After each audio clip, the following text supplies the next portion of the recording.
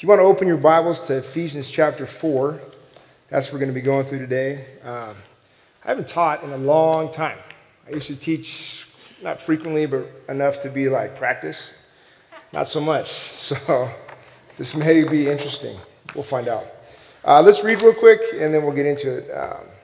Ephesians chapter 4, verse 1. I, therefore, a prisoner for the Lord, urge you to walk in a manner worthy of your calling, or of the calling to which you have been called, with all humility and gentleness, with patience, bearing with one another in love, eager to maintain the unity of the Spirit in the bond of peace.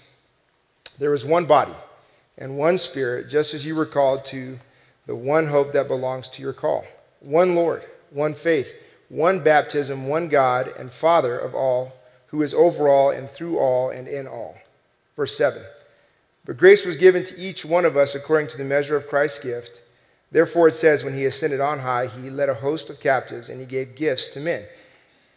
Skip to verse 11. And he gave the apostles, the prophets, the evangelists, the pastors and teachers to equip the saints for the work of the ministry, for the building up of the body of Christ, until we attain to the unity of the faith and of the knowledge of the Son of God, to mature manhood, to the measure of the stature of the fullness of Christ, so that we may no longer be children, tossed to and fro by waves and carried about by every wind of doctrine, by human cunning, by craftiness and deceitful schemes. Rather, speaking the truth in love, we are to grow up in every way into him who is the head, into Christ, from whom the whole body, joined and held together by every joint with which it is equipped, when each part is working properly, makes the body grow so that it builds itself up in love. So if you don't mind, I'll pray again one more time. Father God, we thank you for this day. We thank you that your word is true, and it brings us hope and encouragement, God, and also it tells us how to live. I pray that today we would just learn more about living with you and living with others, and that your Holy Spirit would go forth in power, God. We thank you in your name. Amen. So when you get like this kind of opportunity, it's like your choice, right? No one told me what to do, which could be scary also, but they just said, hey, just teach. I'm like, okay, that sounds great. What do I want to teach on? And recently I've had some friends of mine who have been like, well, I don't go to church because I don't like this, or I don't like that, or I do better in like a small group setting, or like I have church in the woods, I commune with nature, and obviously I'm not like the nature guy, maybe I'm not going to say that.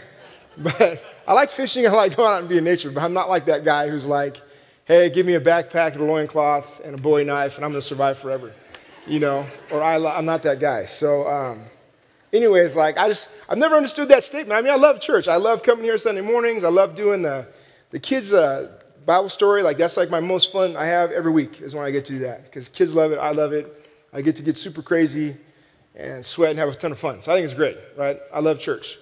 But I know not everybody does. A lot of people look at it and they're just like, why do I have to be here? This is boring. I mean, when you look for churches, you church shop, right? And you're like, well, I don't like that pastor. Or this worship team's lame. Or this one guy walked up to me and gave me a hug and I don't like to be hugged. Or, I don't know. This guy, we were worshiping and this lady in front of me put her hands up. I couldn't see the words and I just got angry and I left. And it's like, wow, man. I mean, so obviously there's all kinds of reasons like why people don't like church. But I wanted to know and I wanted to encourage people this morning, like, hey, we should be coming to this. This is a big deal. And I had some reasons for that, like in my head that I've always kind of gone to, like everyone has, like, I think they have things where it's like, this is what I know, this is what I believe, and I can stand behind that and I'll tell everybody that. So I had some reasons for that, and I'll get to those, but I think it's important that I wanted to look at this because if we have a misconception about what church is supposed to be, it's going to influence how we interact with that, right? I'm a police officer. I know I've been up here a few times, like saying who I am. Apparently, I'm forgetful. A forgetful type of person, because I swear I've told like my story like 3 times. But I'm a police officer, and like part of my job is like writing tickets, right? I don't like to write tickets. I do because it's part of my job, but I don't enjoy it. They're expensive, right? Like no one likes to get a ticket. No one likes to get the invitation to court. It's not fun. But that's part of my job. Another part of my job is like to arrest people, particularly for like warrant arrests. So if it's a warrant arrest versus like a speeding ticket, like let's say if you're speeding I feel like I'm getting these like daggers right now. Everyone has this real visceral reaction to speeding, don't you? Like cops and tickets. It's like, I hate you. It's okay though. Like, I get it, because I hate it too when I get pulled over. I'm like, oh, get so mad. I'm like, just leave me alone. Just give me a break. I'm a nice guy. But I have a choice. I don't have to give you that ticket, right? Hopefully everyone's received a warning one time. If you've been pulled over and the guy's like, hey, I'm going to give you a warning today. Just slow down or use your turn signal. Don't run the stop sign. You're going to hit a kid, that kind of stuff. But we have a choice. Like, we have a choice. We can make that decision, right? Versus like a warrant arrest is like the court issues an order saying that as a police officer, I shall make that arrest. So if anyone in this room has a warrant right now, technically by law, I have to arrest you, regardless of whether or not we're buddies and we want to hug and go hang out and eat lunch after church. Like, you're still getting arrested. I don't have a choice. So, like, that being said, my knowledge of like those outcomes governs like how I react as a police officer, right? Like, if I go into a traffic stop, I know I have to make a decision. I have to choose what I'm going to do. But if it's like I know I'm going to a warrant arrest, it's like I know I'm just going there to arrest you. I don't care what you say or what you do. Like, my choice is done. So I think like in the same way that my knowledge of those things governs how I interact with people and how I go to a call and do something, I think church is the same way. And if we don't have the proper understanding of what church is supposed to be, then when we come here on Sundays or when you go to your home groups or your Bible studies or when you're interacting with your friends, like if we don't have the right idea about that, then you're not going to do it correctly. And we're just going to become those kind of like finger pointers who say, well, church is lame because. And we're always going to have that excuse. So hopefully this morning I'll be able to wipe some of those away. We'll see.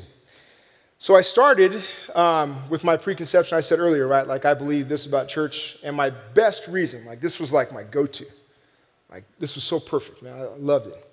Is in Hebrews chapter 10, verse 24.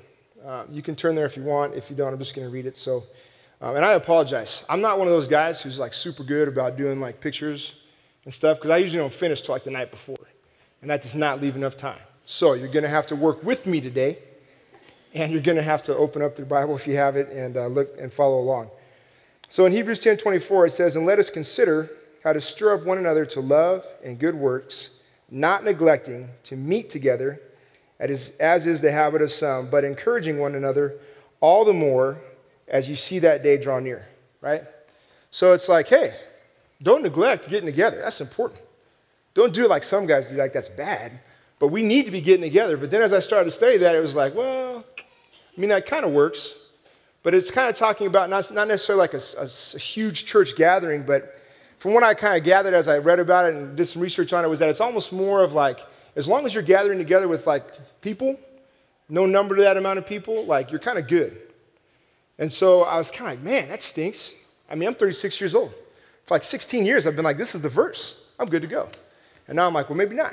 Maybe you can just do like your nature thing and go hang, I don't know. I don't even know what people do in nature like that, but your nature thing, Or, you can do like your small group Bible study, or you can do whatever that thing is. You can get together with your friends every Wednesday night and eat dinner and barbecue and drink beers and talk about God. And it's like, dude, you're good. You're gathering. That's all you need to do. Because I take the word of God seriously, right? So if it tells me that I have to gather, for sure. But now I'm like, well, maybe I don't need to do this. Like, maybe Sunday morning isn't important. I'm like, that's a total bummer, because I don't believe that. What am I going to do with that? And so then I thought, well, it says the word church in the Bible a lot, right? Like, look around for a minute. It's used 115 times in the New Testament, the word church. The majority of those times are the Greek word, I don't speak Greek, but this is how they said to pronounce it, ekklesia. Ken's talked about it. And that word means gathering. I'm like, come on. You're not helping me. Like, God, I thought we had like this deal. Like, church is important. But even the word church in the New Testament means gathering, right? So when you look at these verses, like when Paul says to the church of X, it's kind of like to that group of believers there, to the church in this area, to the group of believers in this area. And so I'm kind of going, man, this is getting worse and worse for me. Like I'm losing the battle. And if you look online, it gets even worse. It does. Like, there's all these, like, I just looked up, I'm like, hey, what does the word church mean? Because obviously I don't know. So I'm looking it up online, just, Google's great. And it's like, well, this is the wrong meaning. It has its foundation in this Greek, like Constantine, worship the Greek god Mithras, and he met on Sundays, and it was like the Lord's house. That's what they call it. That's what the Greek root of the word church is. So it was actually about like demonic worship. And I'm like, whoa, time out. This is getting worse. Like, God, I thought we were supposed to do something good this morning. Not working. So I was floundering for sure, because I was like, this isn't working. Bad, real bad. And then I got to Ephesians chapter 4. And it started to get a little clearer for me for several reasons. But I got to Ephesians chapter 4, and I started reading about what Paul was writing to the church in Ephesus, gathering. I don't know if there's someone out there who's like, you just used the wrong word, but this disclaimer is I'm going to use church in place of gathering for the rest of the day. Okay, I know what it means. You know what it means. We're both right. Let's not argue. So, church in Ephesus. Paul begins, I therefore, a prisoner for the Lord, as we read earlier, urge you to walk in a manner worthy of the calling of which you have been called. And I think this was the beginning of the transformation of my mind of what church is that church is more than like whoever's up here doing their thing and worship and coffee and donuts.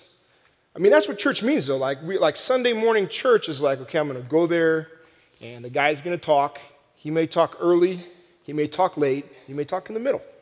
And then there's going to be some songs, and some churches have like a guitar. Some people have like a band, and some people just have a person. But there's going to be some sort of like singing. And then we're going to get done, and we're supposed to like talk to each other, right? So that's like the mold. But I think what we're missing is that like before we even get to that point of what we're doing here on Sunday, Jesus Christ has given us a whole lot more to get prepared for that. And it begins with us understanding our calling, and this all has to do with the previous 3 chapters. Like, it'd be much easier for me just to have you read those 3 chapters with the Lord speaking to you, because that's what made sense to me. But since I can't do that, we're just going to try and give you the short version.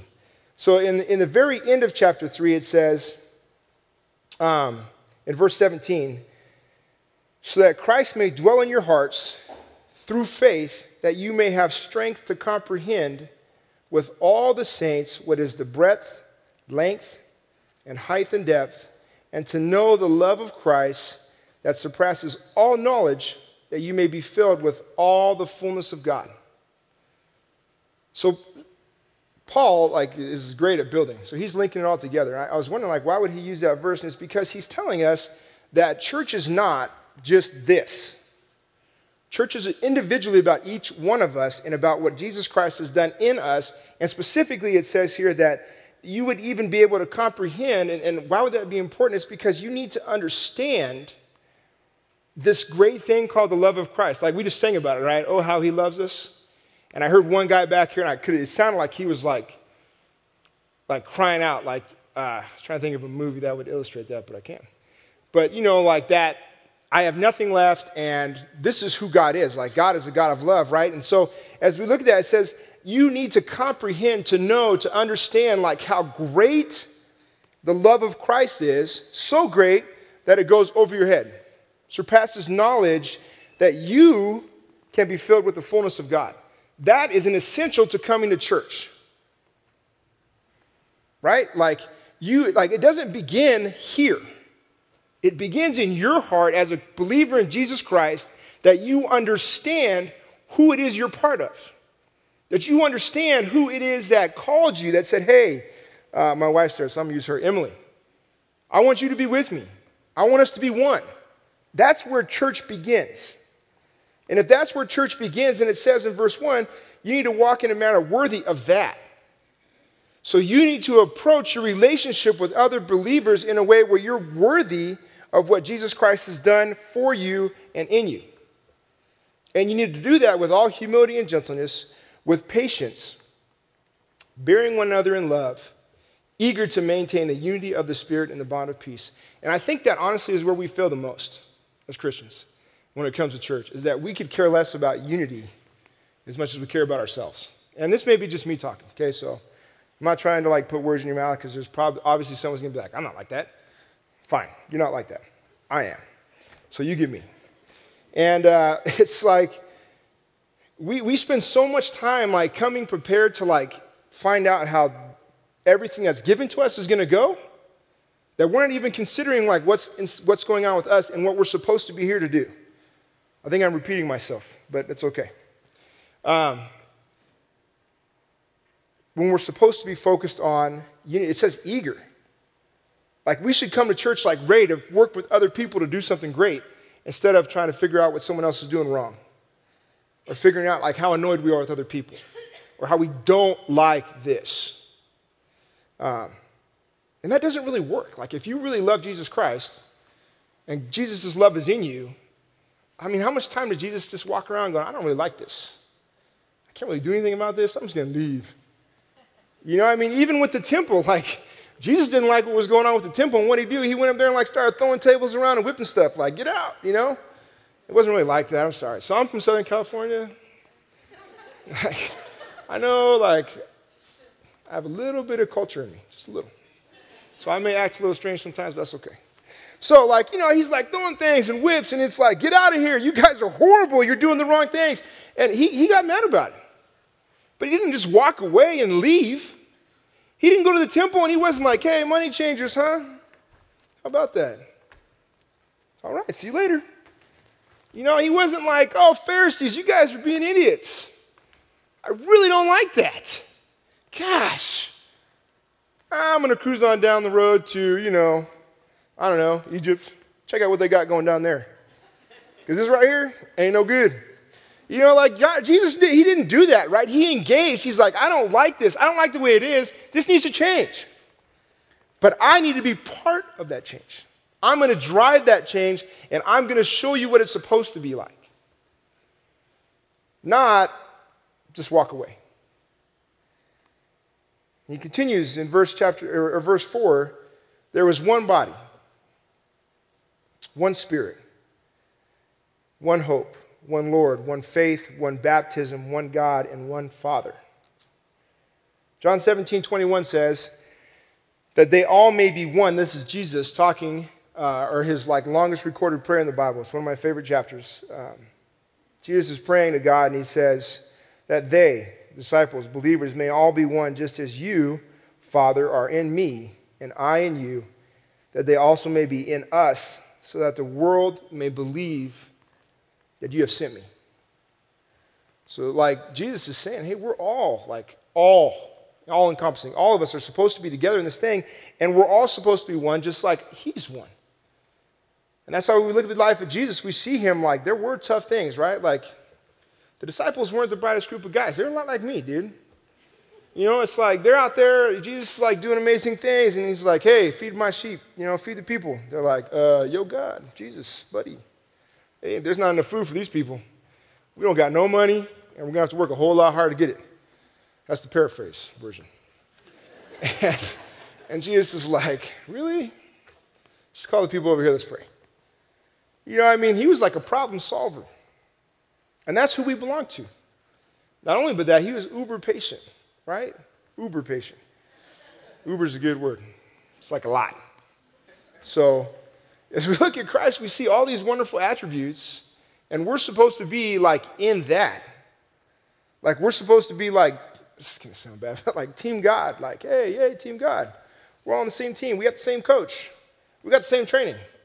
We got the same ability because the Holy Spirit's in us, right? It says we have one Spirit. Same Spirit, all the same.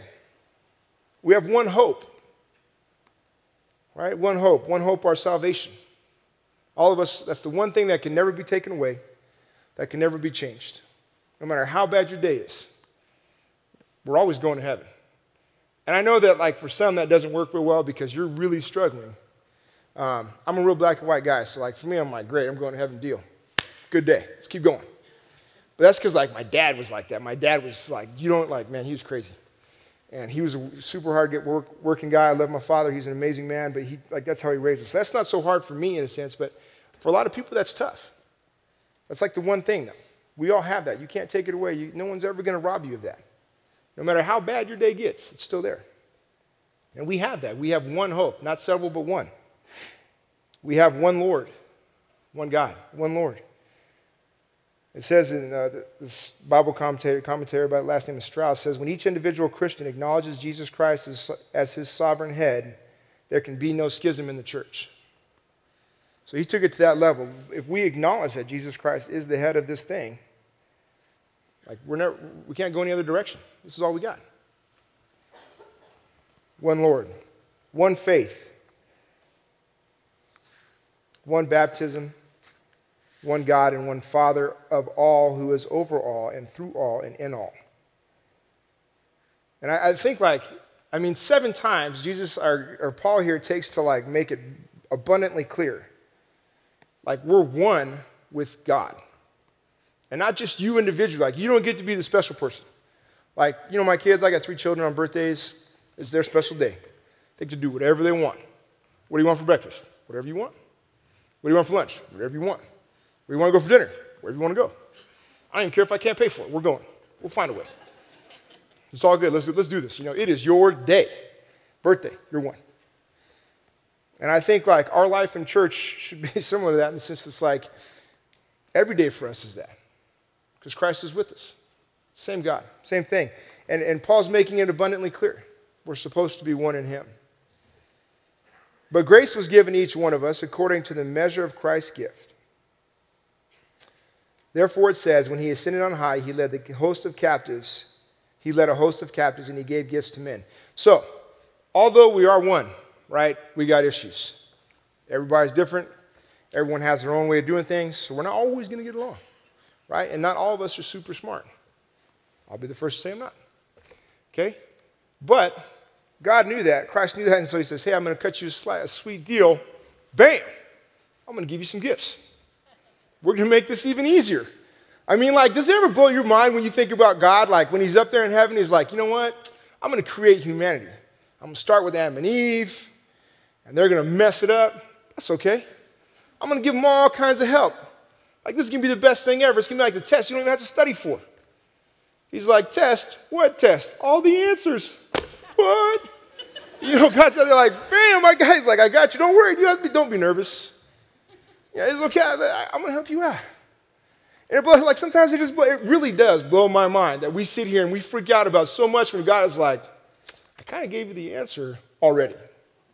But you're I can't see it. I'm not knocking us for doing that because that's part of experience. But I'm just going, man, God has made it so clear. And he says, hey, grace has been given to each one of us according to the measure of Christ's gift. So if you know how big the gift is, just think about how much grace is going to be. Huge. Uber great. Right? And he says, when he ascended on high, he led a host of captives and he gave gifts to men. I'm going to skip the whole discussion as to what that means because that would take a long time. And we don't have time for that. I'm looking at my clock. I got to get moving. So what we're going to focus on is that Christ, knowing that we were supposed to work together, knowing that we were supposed to be one with him, one. He's hey, I know they're going to mess it up. That's just human nature, right? Sin nature, we're messed up. He says, I'm going to give them gifts. And I'm going to give them something to help them become unified. Verse 11. What does he give us? And he says, and he gave the apostles, the prophets, the evangelists, the pastors and teachers to equip the saints for the work of the ministry for the building up of the body of Christ. So we have the apostles, right? So if you talk about a building, I was a builder for a little bit, and all I did was the end part, so I'm not a great builder. But I did work in that industry for a while. I know that you have to start with the foundation. It's pretty obvious, right? Christ is our foundation. Then he gave us the apostles, right? And he's if that's not enough, I'll give you prophets. Bam! And then he's hey, I got even more than that. There's evangelists. There's going to be people out there who are really, really good about going out and talking, sharing the gospel in large groups and bringing people to Jesus. And then I'm going to give you pastors and teachers who can teach you and help you, but there's a reason for that. So I'm giving you all these gifts, right? Think about 1 Corinthians chapter 12, verses 12 to 31. I'm not going to read it because it's long, and I mumble sometimes and I might mess it up. So I'm just going to read the first verse. It says, for just as the body is one and has many members, and all the members of the body, though many, are one, so it is with Christ. And then remember it says, some teachers, some pastors, some evangelists, some who have a gift of prophecy, some of the gifts of tongues. It's this huge, long list. I beg you, read that list and just see all these different things that Christ is giving us in the body to do, giving each person a specific role a specific thing that they're good at, right? And he says, I'm giving you all these gifts for a reason, though. Like, I'm not just giving them so you can, like, sit in your bedroom or hang out with your buddy and, like, play Nintendo. Like, dude, this is great. I have the gift of prophecy. I know what to do. You know, it's not like that. It's not like you're going to get the ultimate gamer's secret guide to how to pass this game. That's not what it's talking about. And most of you guys are like, you're 36, Wells. You should be over that. I'm almost there. I'm almost there. But we were given a gift. And these gifts, and Christ says he gives us all these things. Paul says, look, hey, guys in Ephesus, church there, he's giving you all these things for a reason. It's to equip the saints for the work of the ministry, for building up of the body of Christ. So there's a specific reason, right? And it's interesting that he doesn't say, I'm going to give these gifts only to one person, so on Sunday they could give it to you, and then you get a chance to tell them how much they stink, you know, or how great they are. It doesn't say, you know, I'm going to give these gifts to like a very small percentage so that all of us sheep can follow that guy. It's not like that kind of a relationship. It's supposed to be like all of us get a gift. It's like the best birthday ever, except for we're all included. We all get a gift, and we all have a reason and we're purpose to use that gift. And it's supposed to be so that we equip each other for the building up of the body. Like, we're supposed to keep doing this and keep building and keep helping each other until, and it says that in a minute, but that's an active thing, right? Like, that's not something that stops like right now today. That means that right now, wherever you're sitting, whoever you are, you have a job. If you've accepted Jesus Christ as your Lord and Savior, you have a job. I don't care if you're like a cop, and no one likes police, dude. It's okay. Kids love police because we got lights and sirens and guns and fast cars. But most people are like, I don't like you. But that's okay. Look at me. I'm up here teaching right now. It's hilarious, right? You guys aren't going to believe what happened to me last week, man. This cop got there. Anyways, but it's like I have a job. I have a skill set that's supposed to be used. And this isn't, I mean, how often do I teach, right? Like once in a blue moon. So obviously this isn't like the only thing I can do. But I'm doing whatever I can. I'm not trying to toot my own horn. I'm just saying, like, it's not enough when we start talking about church to just sit in a chair and think you're doing it right. That's not enough. It's not possible. Like, that doesn't work in the equation. What have we heard yet today from the scripture? Not what I'm saying, but just what I've read that says, hey, if I come here, I'm doing church, right? Like, I got these nice plush chairs. They got coffee out there that's pretty good. You know, I get to hang out with some friends. That's church. I haven't heard one thing from Scripture that says that is church. Nothing. Rather, I've heard a lot about how close I'm supposed to be to Christ and how we're supposed to be working together in the building up of some kind of great deal. So I've heard a lot about like togetherness and, sorry, when I said that I was like, kumbaya. I was like togetherness. But, you know, I hear a lot about that. I'm hearing a lot about us, like, working together, us towards a common goal, like looking to the person next to you and helping that person, not criticizing. That's hard. That's really hard. Because everyone knows you've walked away from church and been like, what was that? Like, what? Where did that come from? Because that was scary. Like, everybody's done that, and I've done it. You know, I didn't like this. Because we're missing the point. Like, we've been conditioned through years to think that we're supposed to come here and sit in our chair and be like, I'm in. Okay, I'm good. Let's go. I'm done. Woo, that was great. High five, you know, and it's like, oh, and then maybe once in a while you get a midweekend. Woo, 2 days. Yes, I'm doing it. I'm doing it. But nothing in Scripture says that. Like, that's never, and I think that's why you look up church I typed in the word church, one word, Google search, images. You know what comes up? Church buildings. And not like school buildings, like cathedrals. And I was like, man, those are really pretty buildings. Interesting. I don't know, though, that if Christ was like thinking about the church, if he was like sitting there, you know, eating falafels and whatnot, thinking like, dude, cucumbers, this is great. I love falafels, okay? So don't for a minute think I'm like trying to be rude, because I love them. And if those are around, it's a good thing. But he's sitting there eating the bread, I don't know. This is probably a bad joke, but you think he's like picturing like, man, I just can't wait, Oh, gosh, disciples are around me. I'm getting ready. Yes, 2,000 years, there's going to be all these cool buildings, and people are going to be coming, and man, this is going to be great. I just don't think that was his picture. I don't think if Christ did a Google search that he'd want to see that. I think he'd much rather see like people, because that's it. Best thing I've ever heard is when I was a junior high pastor for a while, a long time ago, and this guy comes, and I don't know about like you guys, but if you've ever done junior high school ministry, it's like semi-tough sometimes. Sometimes it's really good, depending on who your kids are. And we had this group of kids that were just like, they had grown up in the church, not a bad thing, but they just were just like, I know it all. And they were convinced that it was like the church, they were like the finger pointers of the church. Pastors suck, you guys suck, you just want to hold us back from having fun. And this guy got up and he said, you know what the problem is? He's like, the problem is you guys. Because you're it. You are every single problem that the church has is you. And I was like, man, I never heard that before. I was like, that is a nugget. I'm taking that. And I'm using it now.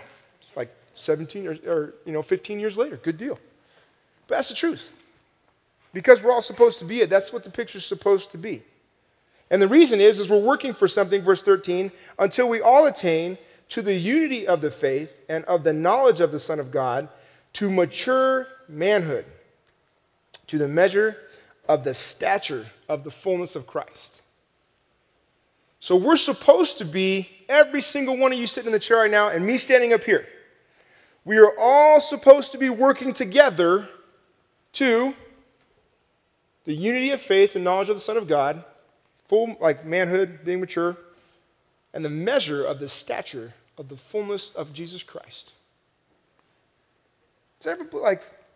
So if we were to take Jesus Christ and you were to list all his attributes, what does that mean? That means that you're supposed to have them. Right? Like that's what we're working for. Is that everyone sitting in this chair would be like the little mini-me of Jesus. Except for not small and not kind of weird looking, like you would be the same thing. Right? Like and I know it's like a poor joke, but it's like when Professor Evil made Mini-Me, and I haven't even seen the whole movie. I've just seen Mini-Me, the little guy in whatever the Austin Powers, like he's hilarious. He's this little guy. But it's like, he's like, oh, I'm going to make a clone of myself. And his clone went haywire and came out like half of him. But he took everything who he was and he made this clone. This is such a bad example, but I'm already in it, so you got to keep going. Like, he made his clone to be him. And like, I know it has nothing to do with Christianity, nothing to do with Christ, because that would be not even close. But what I'm saying is like, Christ took everything in who he was and gave us some examples to build on and said, hey, you're supposed to be it.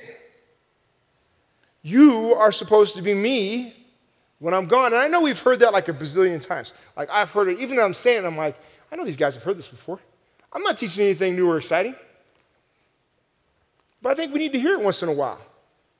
That every person in here is supposed to be, and that, like I keep saying it, because as I'm saying it, I'm freaking out a little bit.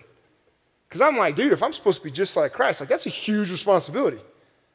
Uber big, right? I mean, think about that. Like if you were taking a mirror of Christ and said, this is all he is, now I want you to step in, and be him. Like, I'm not doing too good a job. But that's what we're supposed to work for, right? So we know that we're not there yet. And quite honestly, we probably won't be there until we get to heaven. Because we're working all the time. I mean, it's just the way it is. So we're working towards heaven to become this great deal for a reason. Verses 14 to 16, it says, the reason that we keep working, the reason we need unity in the church, the reason we need to be like Christ is because if we're not, this happens. So that we may no longer be children, tossed to and fro by the waves, and carried about by every wind of doctrine, by human cunning, by craftiness and deceitful schemes. Right? That's what happens. That's what happens. Because I guarantee you, every person you ever talk to who talks about why I don't come to church will give you one really good reason. And you'd be like, wow, man, that's a good reason. don't know what to tell you. All right. When in reality, that's why we're supposed to do so well at this. So we don't have a reason to not come here. So we don't have a reason. We're not led away. We're not distracted. We're not taken away from what we're supposed to be doing, working together. Rather, verse 15, speaking the truth in love, we are to grow up in every way into him who is the head, into Christ, from whom the whole body, joined and held together by every joint with which it is equipped, when each part is working properly, makes the body grow so that it builds itself up in love. I just saw this movie, Pacific Rim. Not a bad movie. I'm not saying you should go see it in the theaters, but I liked it. Okay, there's these huge, gigantic robots, right? And they're huge, and they're really cool. They got guns and all kinds of sick stuff, right? But they got like huge arms and huge legs, and like they'll get an arm blown off, boom, the other one's still working, punching and stuff, right? Made up of several different parts, they're gigantic. I remember my favorite cartoon, Voltron. Going way back on you. Voltron, 5 lines. Come together, they made this huge robot. And they'd run, they'd jump in the air, and they'd be like, hey, Voltron. He'd be like, wah, wah, because they were lions, they had claws, right? Wah, and it was amazing. But the point is, Voltron worked really well. Pacific Rim Giants worked really well because they were all on the same page working together. And they all knew they had a job. Like, there was a red lion, a blue lion, a yellow lion, a black lion, and a green lion. If the green lion was gone, they wouldn't have a leg. I mean, I don't know, if you've seen Monty Python, working with one leg doesn't work, right? You know, it's like, I can't do it. You know, like, get into a fight with one leg, see how that works out for you. But, you know, like, if the blue lion's like, nope, I'm not doing it today. I don't like you. Voltron doesn't get to go save the day. And I think the church is the same. Christ is our head. That's what it says there. And this is what I'm getting to. We're getting to the close here. But rather, speaking the truth in love, we are to grow up in every way into him who is the head. Literally, Christ is up top. Right? And then the rest of his body, arms, legs, torso, feet, whatnot, is supposed to be every single one of us. And we each play a different role. Now that started a long time ago, right? Back with the apostles. They were the first ones to kind of start doing this the right way. That's why we look at the early church and we're like, man, the early church is so cool if we could just get back to it. But it's like, really, why get back to it? We're still doing it. It hasn't changed. We're still it. But like we're supposed to be building ourselves up, and each one of us has a unique job given by Jesus Christ that you're supposed to be doing. And specifically, it says there in the last verse, when each part is working properly, makes the body grow so that it builds itself up in love. When we're doing what we're supposed to be doing, church happens. Okay, not coming here on Sundays, like that's all part of it to me. That's all part of the great mystery of what it's supposed to be. But when we're doing it correctly, we're all working together, we're building up, and it's like in my mind I get like this picture of like, and this is because like I love cartoons, but I just like, when I close my eyes, I'm like, dude, we're just huge, right?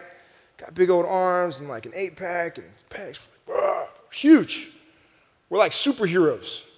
Superheroes for Christ. I know it doesn't really work, but why not? It sounds cool. I like it. But for each one of us, we have that job. And as Christians, the church, this body of believers can't function unless we're doing that.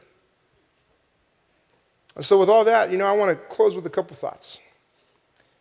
It's tough to get out of the thinking of church as more than just a building with people who do worship and a pastor and, ministry leaders and arts, whatever.